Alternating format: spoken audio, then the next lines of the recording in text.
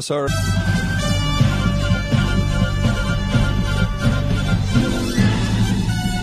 This is Viewpoint with attorney and author Chuck Crismier. Viewpoint is a one-hour talk show confronting the issues of America's heart and home. And now, with today's edition of Viewpoint, here is Chuck Crismier. God has marriage on his mind. In fact, he has your marriage on his mind, believe it or not. But would you like to know why? Today on Viewpoint, we're going to discuss why God might have marriage on his mind and why your marriage matters. It has to do with God's ultimate and eternal plan.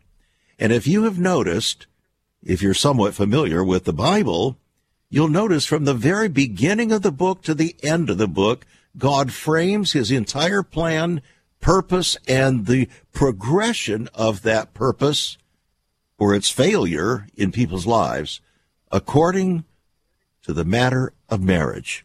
And so today on Viewpoint, we're going to be talking about that. It's been a little while since we have.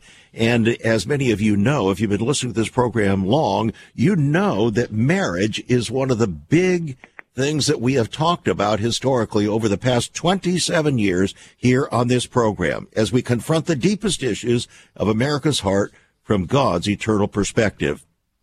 Why is that? Because God has marriage on his mind. He really does. In fact, we talk about the things that are on our minds. And from Genesis chapter 2 all the way through the book of Revelation, chapter 20, 21, we find marriage on God's mind. In fact, you get very upset because Israel itself, having been married to him, betrothed to him at Mount Sinai, refused to keep their marriage covenant. And it didn't work well for Israel. And it won't work well for you either, even if you profess to be a follower of Christ. Because your marriage, actually, our marriages reflect our relationship with Christ, believe it or not. Think about it that way. My marriage is a reflection of my relationship with Christ. So today on Viewpoint, we have a very special guest joining us. I am so thrilled to have Scott LaPierre joining us here on Viewpoint because he has given us a book called Your Marriage God's Way. Quite frankly, it is one of the finest, perhaps the finest book that I have come across in 27 years as we've talked with so many leaders across the country. In fact, over 3,500 Christian leaders across the country over the past 27 years. So today on Viewpoint, you and I can have a good and reasonable expectation of being encouraged and informed and indeed challenged, I'm quite sure. But before we get to our guest, Scott LaPierre, I want to welcome you to Viewpoint. I'm Chuck Crismier. It's conversation, as always, with ever-increasing conviction, talk that transforms. And would you believe a man married a hologram of a 16-year-old? That's right. He married a hologram of a 16-year-old, and now he's run into big problems. You know why? Because the hologram that he married isn't real. It's a pretense of the real thing. It's a creation of technology. And now Aiko Kondo can't talk to his wife anymore because her software no longer is supported. That's right. Such is the price that Kondo paid for being what's called a fictosexual and marrying a hologram of a fictional character, according to the New York Post. Kondo was 38, had what he termed a wedding ceremony in 2018 when he married Hatsune Miku, who in Japanese culture is a 16-year-old pop singer with turquoise hair. That's right. Because being a fictosexual is more popular than one might think, there arose technology to feed that niche. And so, a $1,300 machine allowed those in love with what was not real to talk to their characters and unofficially marry them. A hologram that lives in a glass capsule on a shelf in a corner of the room, and the cuddly toy with its big soft head and small body that he holds close at night. True love was never so smooth. That is, until he can no longer contact his fictitious wife. Well, many people are living with a fictitious spouse. In essence, they're married, yes, but you'd never know it. You never really know it by the way they conduct themselves with one another, and that's true even in Christian homes. And that's why the divorce rate over the past, say, 25 to 30 years among the professing Christian community has nearly equaled that of the nation as a whole. And, since the last 20 years, 15, 20 years, the divorce rate in the Bible Belt of America has exceeded the nation as a whole by 50%. Now, those are the realities. So are we actually living in a fictitious world of fictitious marriages, even as Christians in the Bible Belt of America? Well, we might get some insight from our special guest, Scott LaPierre. Scott, it's good to have you on the program. Thanks, Chuck. It's really glad to be here. Were you aware of the hologram spouse situation? No, I wasn't. I wrote a post on my blog a few years ago about a woman marrying a bridge, which led me to learn about other people marrying each other, a woman that married a dolphin. But I had not heard about anyone marrying a hologram, but it does definitely reveal that slippery slope that we've been going down as soon as we deviated from what God's Word said about marriage. It is beyond our capacity to comprehend, and yet, in one respect, I think this is revealing what the Apostle Paul wrote about a reprobate mind, don't you think?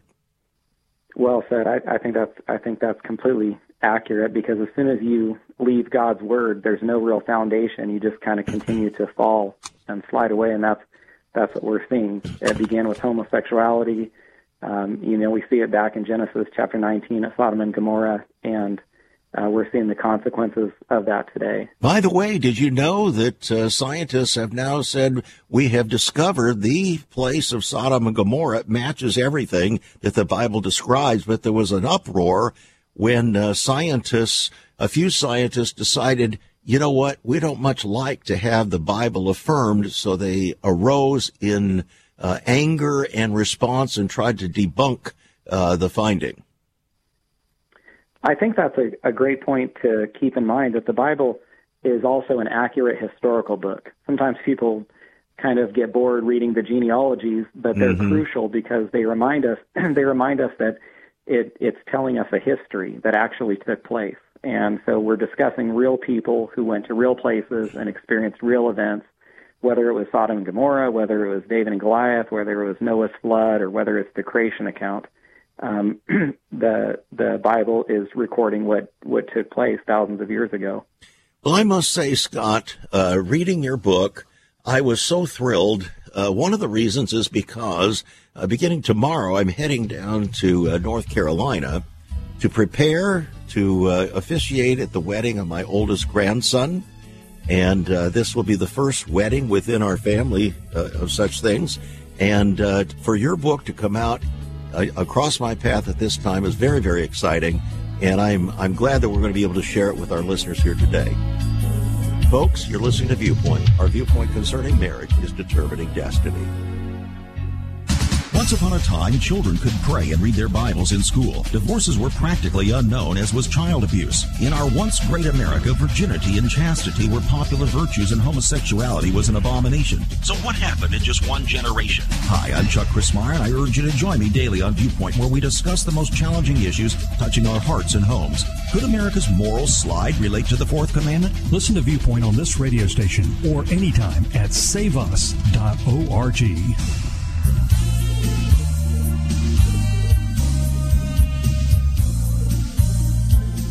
Welcome back to Viewpoint. I'm Chuck Chrismire. One of the shocking characteristics of our times, as announced by World Magazine last week, is fewer divorces. Sounds good, doesn't it? But fewer marriages. Fewer divorces, but fewer marriages. In other words, People across the world, not just in America, but all over the world, are finding marriage to be relatively irrelevant. But if marriage is irrelevant, then why did God create it? Why did he form the first marriage, and why does God have marriage on his mind continually throughout his entire word? Maybe the reason we think marriage is irrelevant is because we think God is irrelevant. Our special guest today, Scott LaPierre, with his book, Your Marriage, God's Way, which I want to make available to you. It is a $19 book, and it's available to you for $17 on our website today. That's saveus.org. You can give us a call at 1-800-SAVE-USA, 1-800-SAVE-USA, or write to us at Save America Ministries, P.O. Box 70879, Richmond, Virginia, 23255. Writing a check and $5 for postage and handling. By the way, there's a workbook that goes with it. It's available for $14 on our website. That would be a total of $21, plus the postage and handling. And together, you might want to consider, since June is busting out all over next month, the feelings are getting so intense, as the song used to say. Why? Because marriage and June seem to be highly linked, at least historically. Scott LaPierre, Your Marriage, God's Way. You know, I think that's one of the most terrific titles that I have seen concerning marriage books. Marriage, God's Way. In other words, there's more than one way, isn't there? Yeah, I really appreciate the emphasis on that, because I think for our marriages to be the joy and blessing that God desires them to be, there is no other way to do it than apply what he has said in his word. He's the author of marriage. He created it. He knows what our roles and responsibilities are as husbands and wives, and we're never going to find marriage to be the fulfilling gift that God desires for us if we try to have a marriage independent or separate from what he has said in the Bible. I mean, as the author and creator of marriage, he's the one that knows what we should do to have the best marriages we can. You're a translator of God's intention as to why our marriage matters before God. And in order to have that kind of authority, you must be somewhat of an expert. And so, being a former trial lawyer myself, I always qualify experts before they're able to testify. So, how many years have you been married, Scott? I've been married 15 years, but one thing I just want to say, Chuck, and I would want to make this really clear, is I did the very best I could to make sure that my marriage book was not a collection of my thoughts or opinions about marriage. I wanted to write a marriage book that shared what God said about marriage. Mm-hmm. And so I did my best, which you know from reading it yourself, to present what the Bible says about husbands and wives, so that people can apply that to their relationships. So I hope nobody looks at this book and thinks, well, this is Scott LaPierre's opinions and views on marriage. No, that's what really attracted me about the book and the title, Your Marriage, God's Way. In fact, so important is that, Scott, that I told my wife, as I was preparing for today's program, I told her that I intended to present your book and the workbook at the wedding that I perform for my oldest grandson on Friday. And that's how important I consider this book. I consider it one of the very best books out there, precisely because you have not written it as your opinion, but as God's viewpoint. That really blesses me, Chuck. Thanks a lot. Anytime that I did try to provide a story or illustration in the book, because there are definitely plenty of them, I tried to make sure that they were supporting verses, and so they were illustrating what God's Word says. And so I don't think that people will encounter many points or thoughts in there that aren't supported by Scripture. Well, I don't think so. In fact, one of the things that really captured me is as I went through your table of contents, it was unbelievable. You have cut across every single aspect concerning marriage and what troubles us and why it is that marriage matters to God and why it should matter to us and what we do about it. It is just wonderful. So many times as I get a hold of these books, people try to be so cute with their books, and they masquerade the truth with all kinds of cuteness in the chapter titles and so on, almost as if you can't even figure out what they're trying to say. And you have said it, and you've said it very carefully, very directly, with hope and with promise and with purpose, and I just want to commend you. You and I have never met. But I'll tell you, I think that you and I have met because on the front cover of your book, you have the husband, his wife leaning her head on his shoulder in an open-top convertible. My wife and I have had 5 or 6 convertibles over through our married years, and it was so refreshing to see that, Scott. Well, I'm glad. That blesses me. I'm glad you like that. Yeah. Okay. Now, you've been married 15 years, and any children? We have 9 children. You and your wife have been quite busy obeying God, haven't you? Well, we got married, and we both had the conviction to let God give us the children that he wanted to give us when he wanted to give them to us. And so I guess if you have 9 children, people think you must be trying really hard, for lack of a better way to say it, to have a lot of kids. That wasn't our conviction. Our conviction was basically for God to create our family for us. And we thought that the best way for that to happen was for us to keep our fingerprints off it. And so my wife turned 40 a few months ago, so we always wonder, is this going to be our last child? He was born our 9th child was born in September. His name's George Mueller. Have you heard of George Mueller before? Yes, a great prayer warrior. Yeah. You're setting the stage, brother. You're gonna need all the prayer you can get with 9 kids in a generation like this. Yeah. My wife read George's biography to my children, and I came home one day and she was crying, and I said, "What's wrong?" And she had finished his biography, and she was so moved.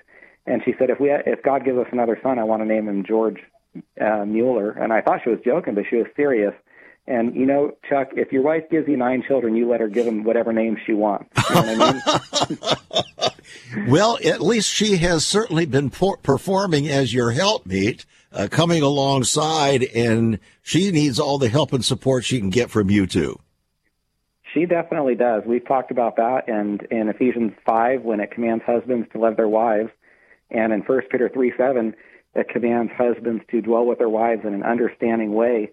There's not many more ways you can understand and learn your wife and care for her and love her than helping her with the children and not leaving her alone to take care of them.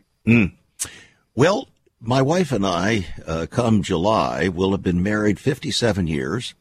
And so between that and yours, we have over 70 years of marriage to bring to this testimony here today concerning marriage God's way. You think we might have just a little bit of insight? Well, I'm wondering, you should have written your own marriage book with that. Well, we did. Decades of marriage. Oh, that's right. We did in celebration of our 50th wedding anniversary. We wrote a book called Lasting Love, Enduring Secrets for Marital Success. So I did see that. I saw that. Exactly. Okay. Thank you for your testimony. Thank you for I think that's a wonderful testimony. And I just want to thank you publicly for you and your wife staying together all these decades and just what that says to a world that does have such a high. Well, it was tough at one point when, we had been married for about 7 years, and my wife came to me one day and said, "Chuck, I don't feel like I have any more feelings for you, and it scares me." Wow. The D word, divorce word, was never a word uttered on our lips, ever in our home. And but boy, did that ever shake me up. And God got my attention that day, and I realized, this is fish or cut bait time for me. And God really got my attention, and through that, if it had not been for that, I wouldn't be on the air with you here today. So God has a way of working in our lives and taking that which doesn't look so pretty at the moment and turning it into a great blessing, doesn't he? Well said. That's Romans 8:28, that God works together for good, all things for those who love him and are called according to his purpose. Well, I feel a real brotherhood with you, Scott. And with a name like LaPierre, does that mean You parlez-vous un peu de français? You speak a little French? I took some French in high school, and I haven't used any of it, and I don't remember any of it. All right. We're brothers again. That's what happened to me. Okay. All right. Now, your marriage reflects your relationship with Christ. It reflects our relationship with Christ. That is a big deal to realize. I agree with you.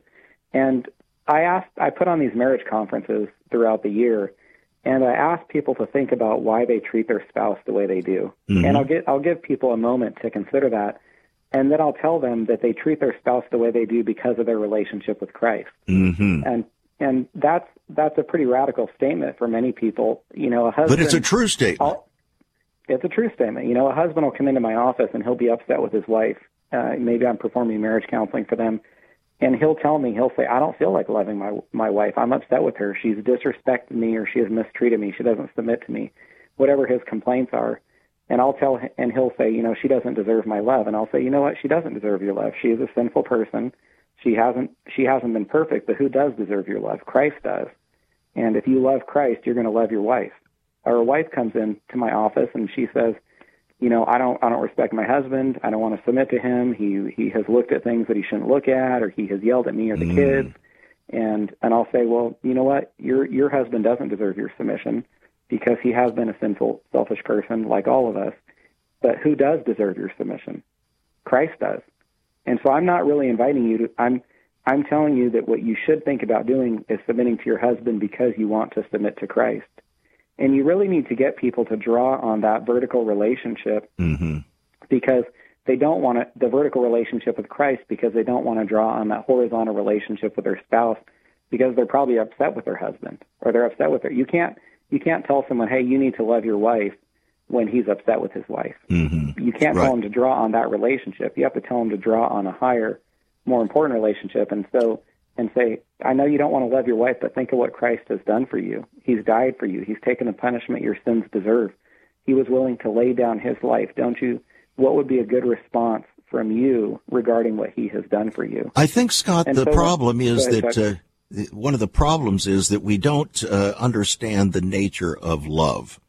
Our culture has redefined love as either eros love, a sexual love, or a phileo love, which is a kind of brotherly love. But the whole idea of sacrificial love doesn't compute in today's society. You're just making a fantastic point. I'm basically trying to keep my mouth shut while you finish your sentence because I wanted to jump in there. Well, go for it. Sharing something. Okay, so if I get a little momentum into this, it kind of goes back to one of the weaknesses of the English language, which is we have one word for love. And so if I say I love popcorn or I love chocolate, I use the same word when I say I love my wife or I love my children. And obviously, hopefully, you know, I love my wife differently than or more than I love chocolate or popcorn, you know. But the Greek language had multiple words for love, and you just mentioned a couple of them. There's eros, related to our word erotic. That's a very conditional love. It's based entirely on the way someone looks or how you feel towards someone. And so if the person's looks change, then so too does your eros for that person. Oh, boy. Phileo is that friendly or brotherly love that you just mentioned, like Philadelphia, the city of brotherly love. Where there isn't much brotherly love today. No, we see that because of violence and crime. Right. Storge is familial love, and Paul talked about people lacking love, lacking natural love, or lacking familial love, and that would be when we see a mother who's willing to murder her child, commit abortion, and that's the absence, or astorgos, the absence of family love.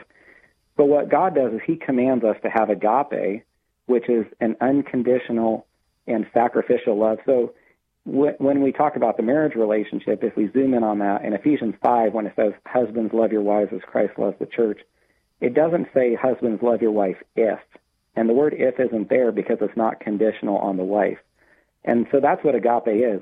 Agape loves even when it's not reciprocated, even when it's not appreciated, and even when it's rejected.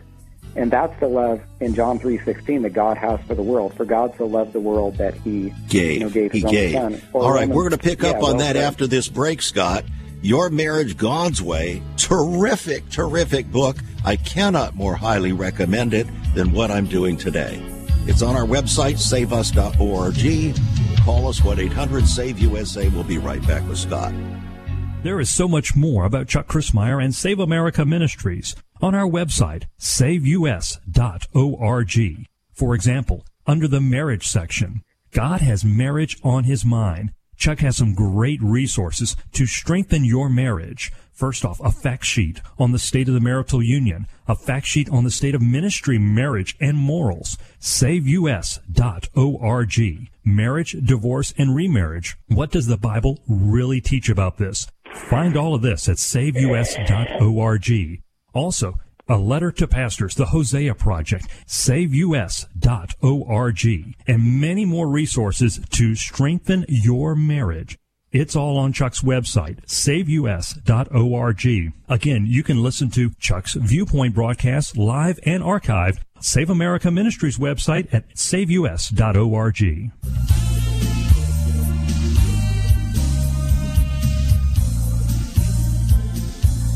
Welcome back to Viewpoint. I'm Chuck Crismier. As many of you know, I practiced law for 20 years in Southern California in the largest family law court system in the entire country, the Los Angeles Superior Court system. About 40% of my practice was in the area of family law, and 80% of my clientele came from the broader body of Christ. I've seen what it looks like, friends, and that was from 1975 through 1994. That's right. From 1975 through 1994, that's the period of time that I had the opportunity as a lawyer to look at the underbelly of the body of Christ and see what was really happening. In addition to that, I have pastored for 39 years, believe it or not. So I'm about 450 years old. So many things that the Lord has given me the opportunity to do and to be exposed to. And between those two things, being a lawyer and being a pastor, I think between that and Scott's pastoring and experience as a husband and seeing what's going on in the body of Christ, we have enough insight to be able to speak honestly and encouragingly, hopefully, with regard to our marriages. First of all, you need to know that your marriage matters and why it matters. Your marriage matters and why it matters. And if you don't believe that, you'll divorce your spouse. You just will, because that's the spirit of the age. You'll either yield to the flesh or yield to the spirit. But those who walk in the spirit will not fulfill the lust of the flesh or the commands of the flesh, because the commands of the flesh always reap corruption. Always. Always. Therefore, I know, Scott, I'm preempting a little bit here as the voice of this broadcast, but I want it to be known that if you allow your feelings to be the Lord of your life, your marriage will not reflect the kingdom of God. It will not. It'll reflect your fleshly authority. And that's the reason why, in this day and age, faith has been given short shrift and our feelings have been made Lord. If your feelings are Lord of your life with regard to your marriage or any other decisions in your life, you're doomed to failure. You're not going to please Christ. And you'll not fulfill the why for your marriage on this planet. I know that's saying it pretty strongly.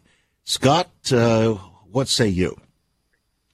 You know, right before the break, you were talking about how the world, how our society has twisted love and what it really is and isn't, which relates to what you're just saying. And so if I back up and get a little momentum into this, our world has caused us to believe love is kind of a feeling that comes and goes. You know, we have this.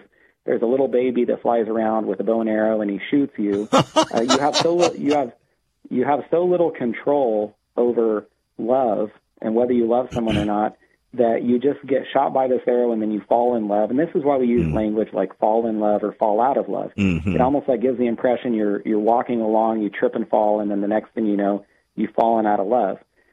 And one of the real problems with that is it allows people to tell themselves to believe certain lies.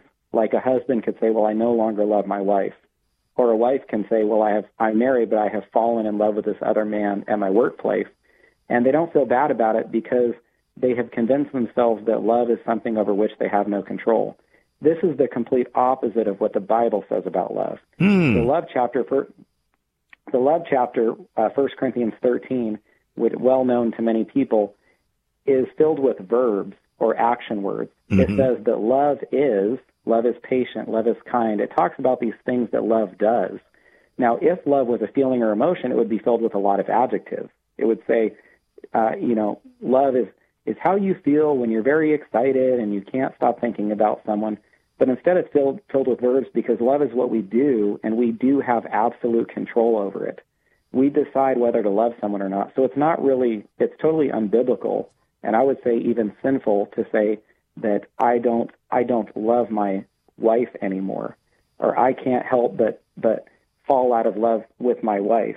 And this is why in the Sermon on the Mount, Jesus could command us to love our enemies. Now, that sounds pretty bizarre, doesn't it? Because how do you feel toward your enemies? You feel the opposite of love. You feel resentment, or you might even feel hatred. So how can Jesus command us to love our enemies when we don't have good feelings toward them? Because love is not about feelings.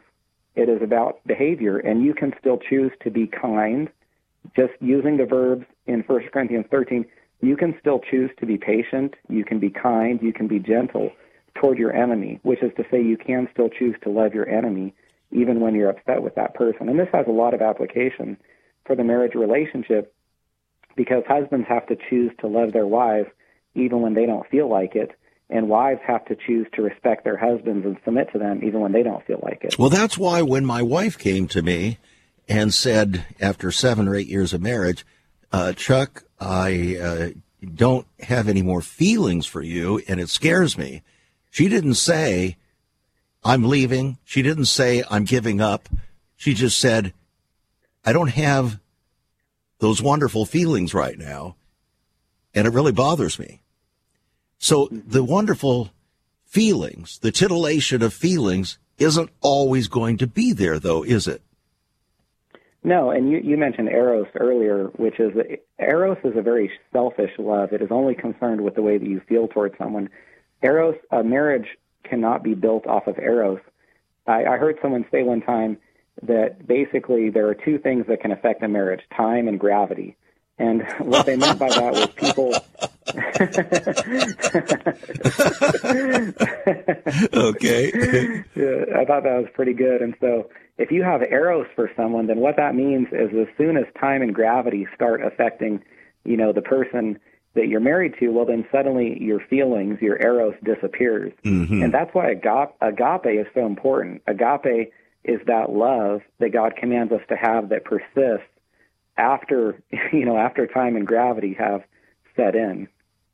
Well, you make it very clear in your book. I would say it's the overarching theme of your book that our marriage actually reflects the reality of our relationship with the Lord, either for good or for ill.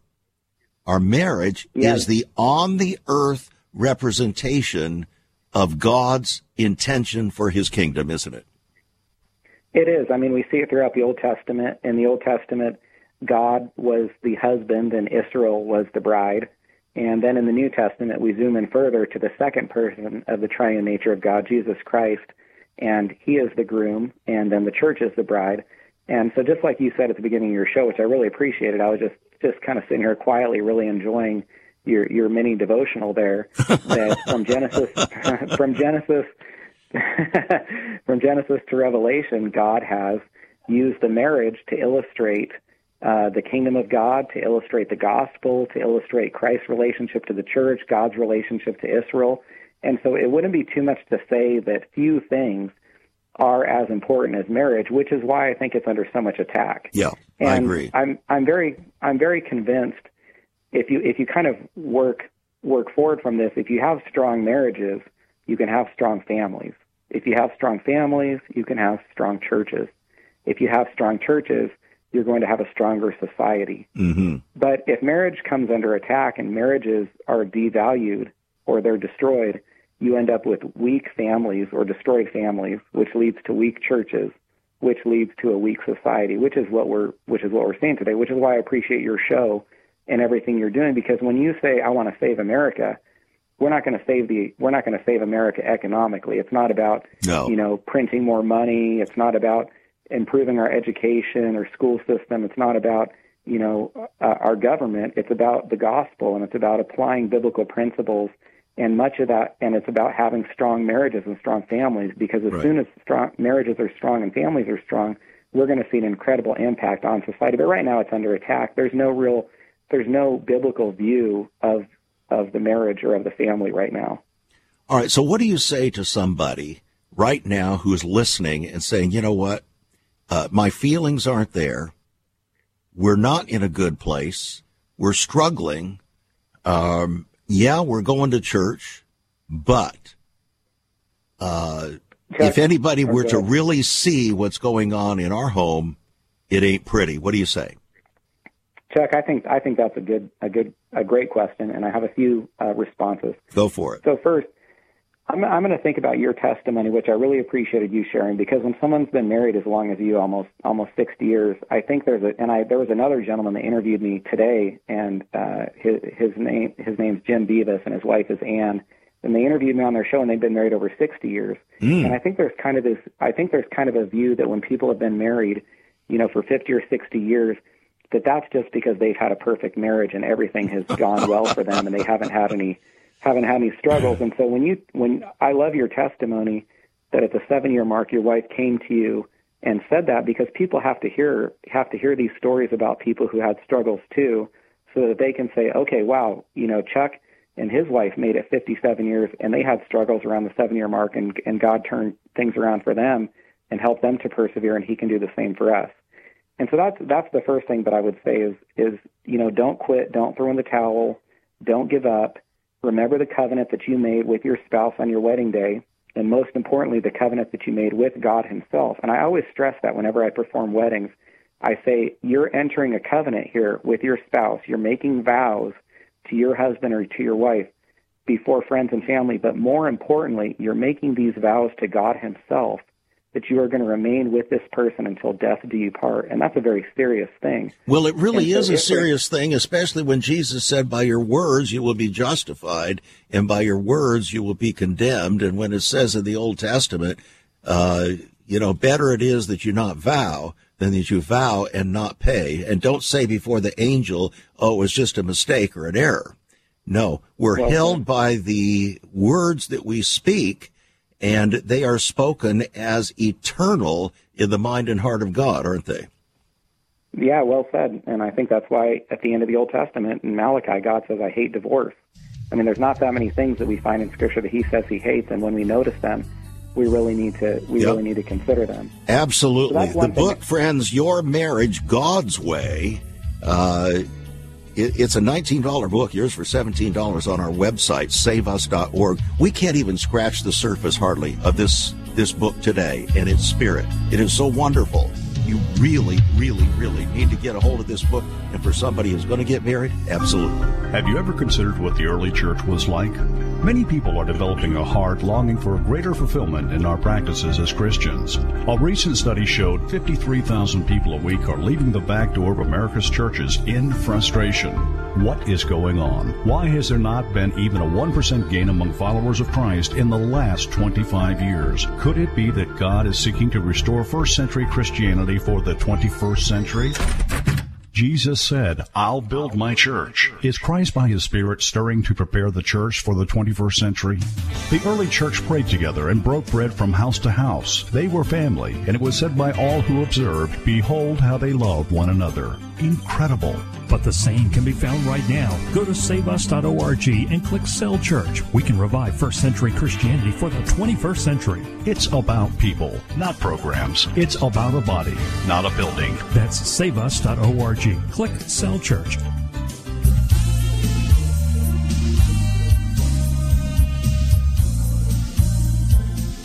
Through your marriage, God wants to cast a vision that is visible to everyone around you, to your children, to your grandchildren, to those in your congregation, to those in your neighborhood, to those in your place of work.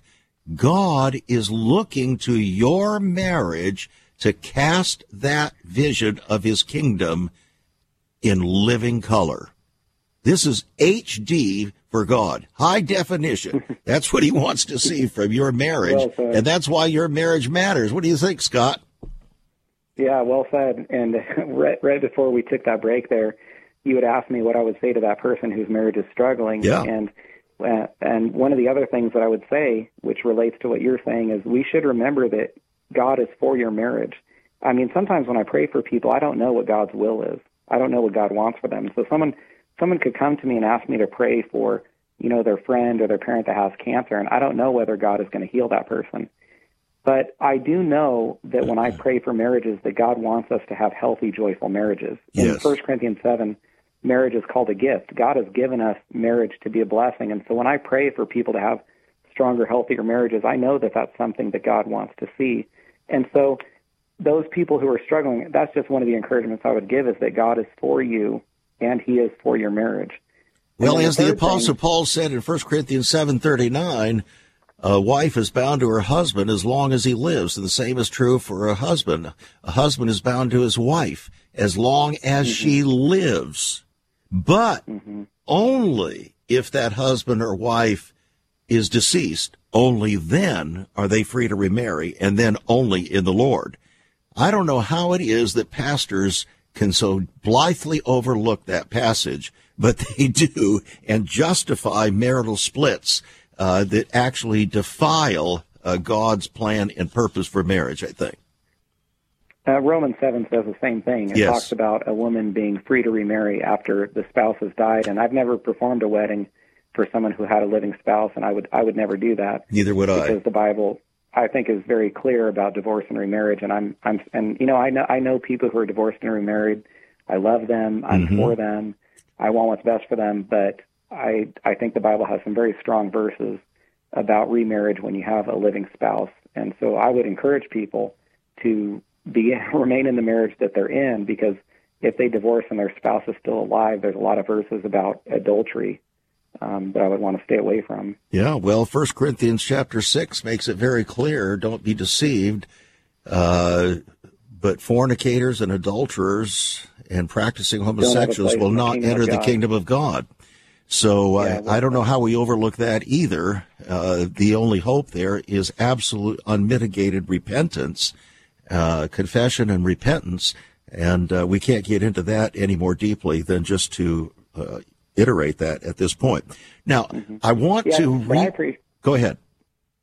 I was just going to say, Chuck, I appreciate hearing you say this, because I think it's so rare, and it sounds like the two of us have the same view of divorce and remarriage, and I just appreciate you saying that on the air, because I don't think that it's shared often enough, and I think there's some people that see verses about divorce and remarriage and adultery after they've already remarried, and that's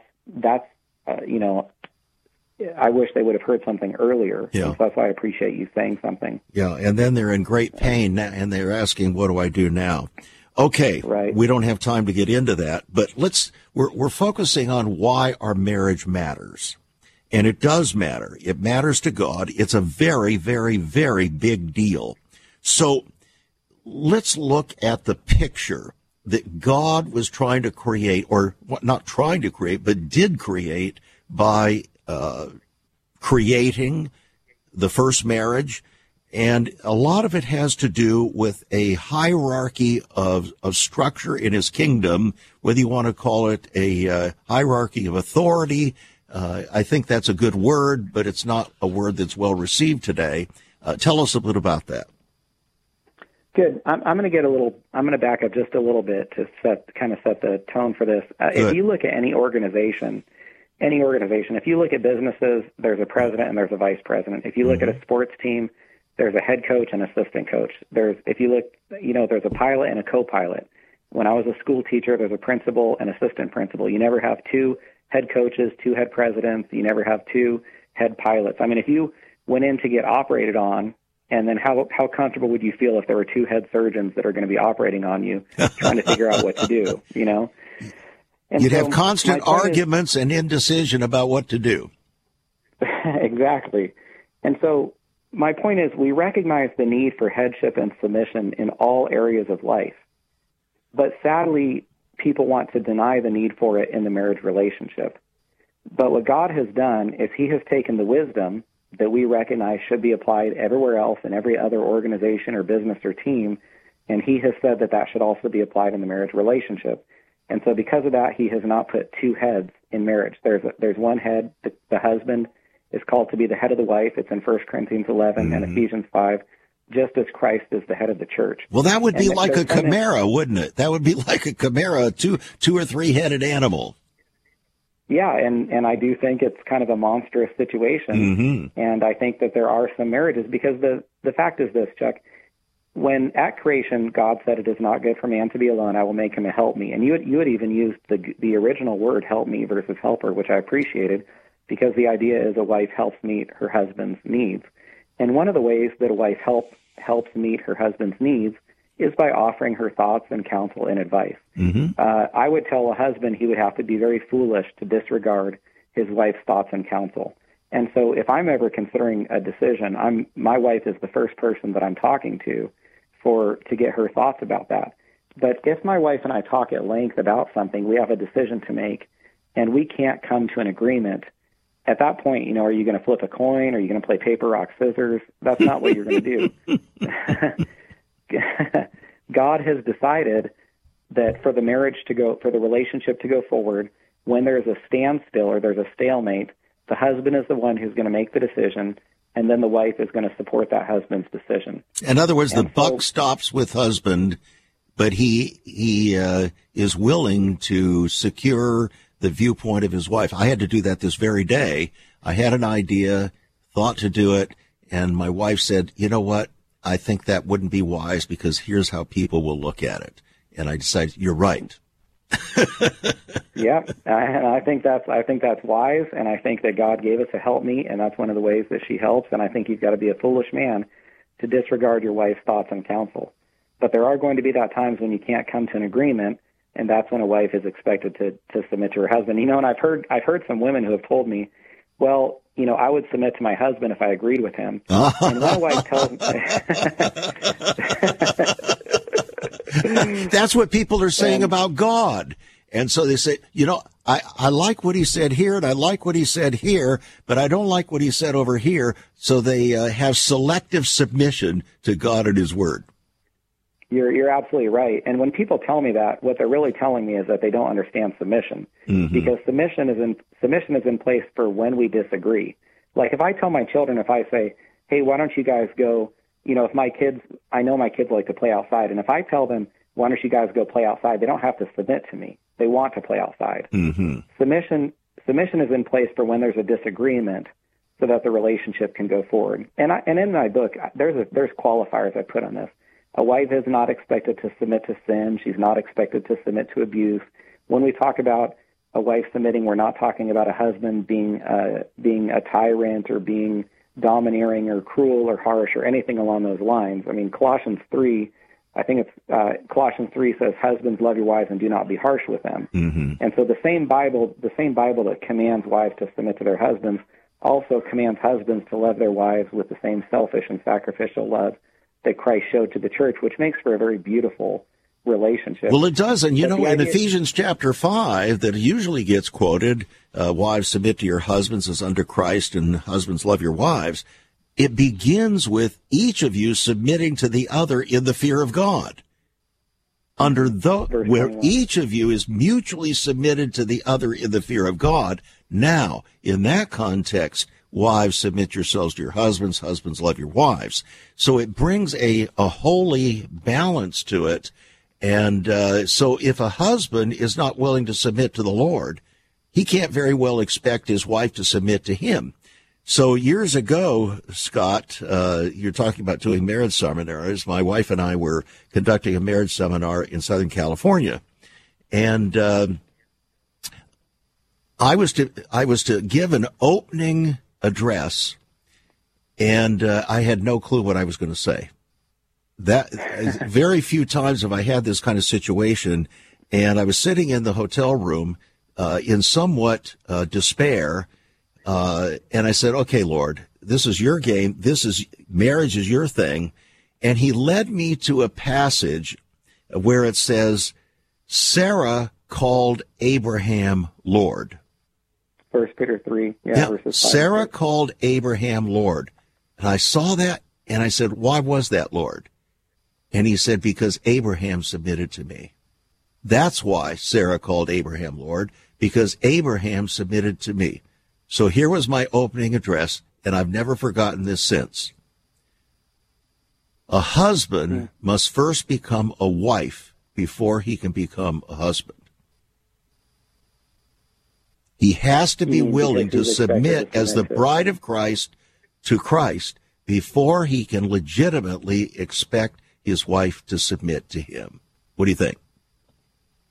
Well, at the beginning, you're talking about 1 Peter 3, and at the beginning of that passage, it actually commands wives to submit to their husbands, even if their husbands do not obey the word, or even if their husbands are unbelieving. True. And so we do want to be careful, because I've received this question many times at marriage conferences where a wife has said, I'm married to an unbelieving husband. What am I supposed to do?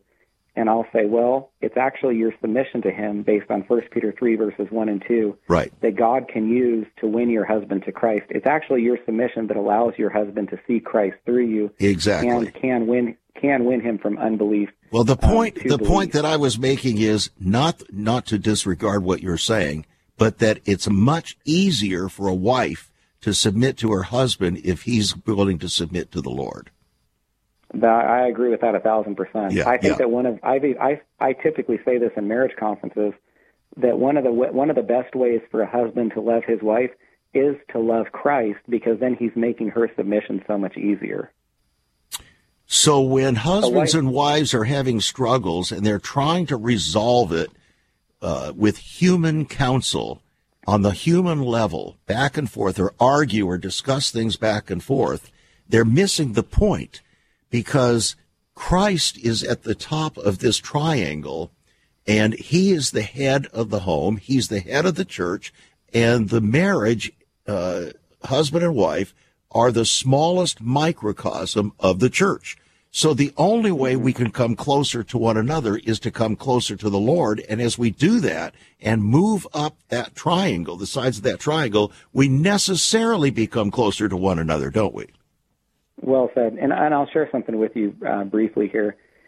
People come in for marriage counseling, and they really kind of want a referee. They want me to side with them and side against their spouse. Exactly. And they want me to tell them that they're right and their spouse is wrong. So just picture the scenario. A husband comes in, a wife comes in.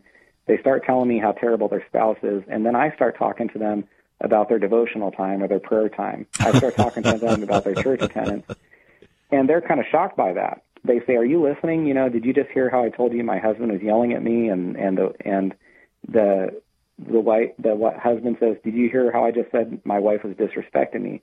And I'll say, "I did hear that, but basically, I'm convinced that if you grow toward Christ and grow in your relationship with Him, these problems you have with each other are going to have a way of working themselves out." In other words, the problems are a symptom of your relationship or lack thereof with Christ. Well said. It's like you've got my book in front of me or something. Well, as a good trial lawyer, Scott, I always come prepared. Always. You were prepared for sure, Chuck. I've really appreciated this interview very much. All right. Well, friends, the book, Your Marriage God's Way. Your marriage actually matters, and we've talked about why it matters. Oh, so much more we could have talked about, but you've got to get the book. Yeah. A Biblical Guide to a Christ-Centered Relationship. This is real, friends. You really want to have hope and direction? Here it is. Just $17 will put this book in your hands. It's on our website, saveus.org, saveus.org. You can get a copy of the workbook that goes with it, another $14. And you can give us a call, 1-800-SAVE-USA. Get it. If you know somebody that's getting married, get the book. You can't make a better gift. And please become a partner with us as we continue to prepare the way of the Lord for history's final hour. Remember, He's not coming back with us for a bride with spot, wrinkle, or any such thing. Remember that. We'll be back tomorrow. You've been listening to Viewpoint with Chuck Chrismeyer. Viewpoint is supported by the faithful gifts of our listeners. Let me urge you to become a partner with Chuck as a voice to the church declaring vision for the nation. Join us again next time on Viewpoint as we confront the issues of America's heart and home.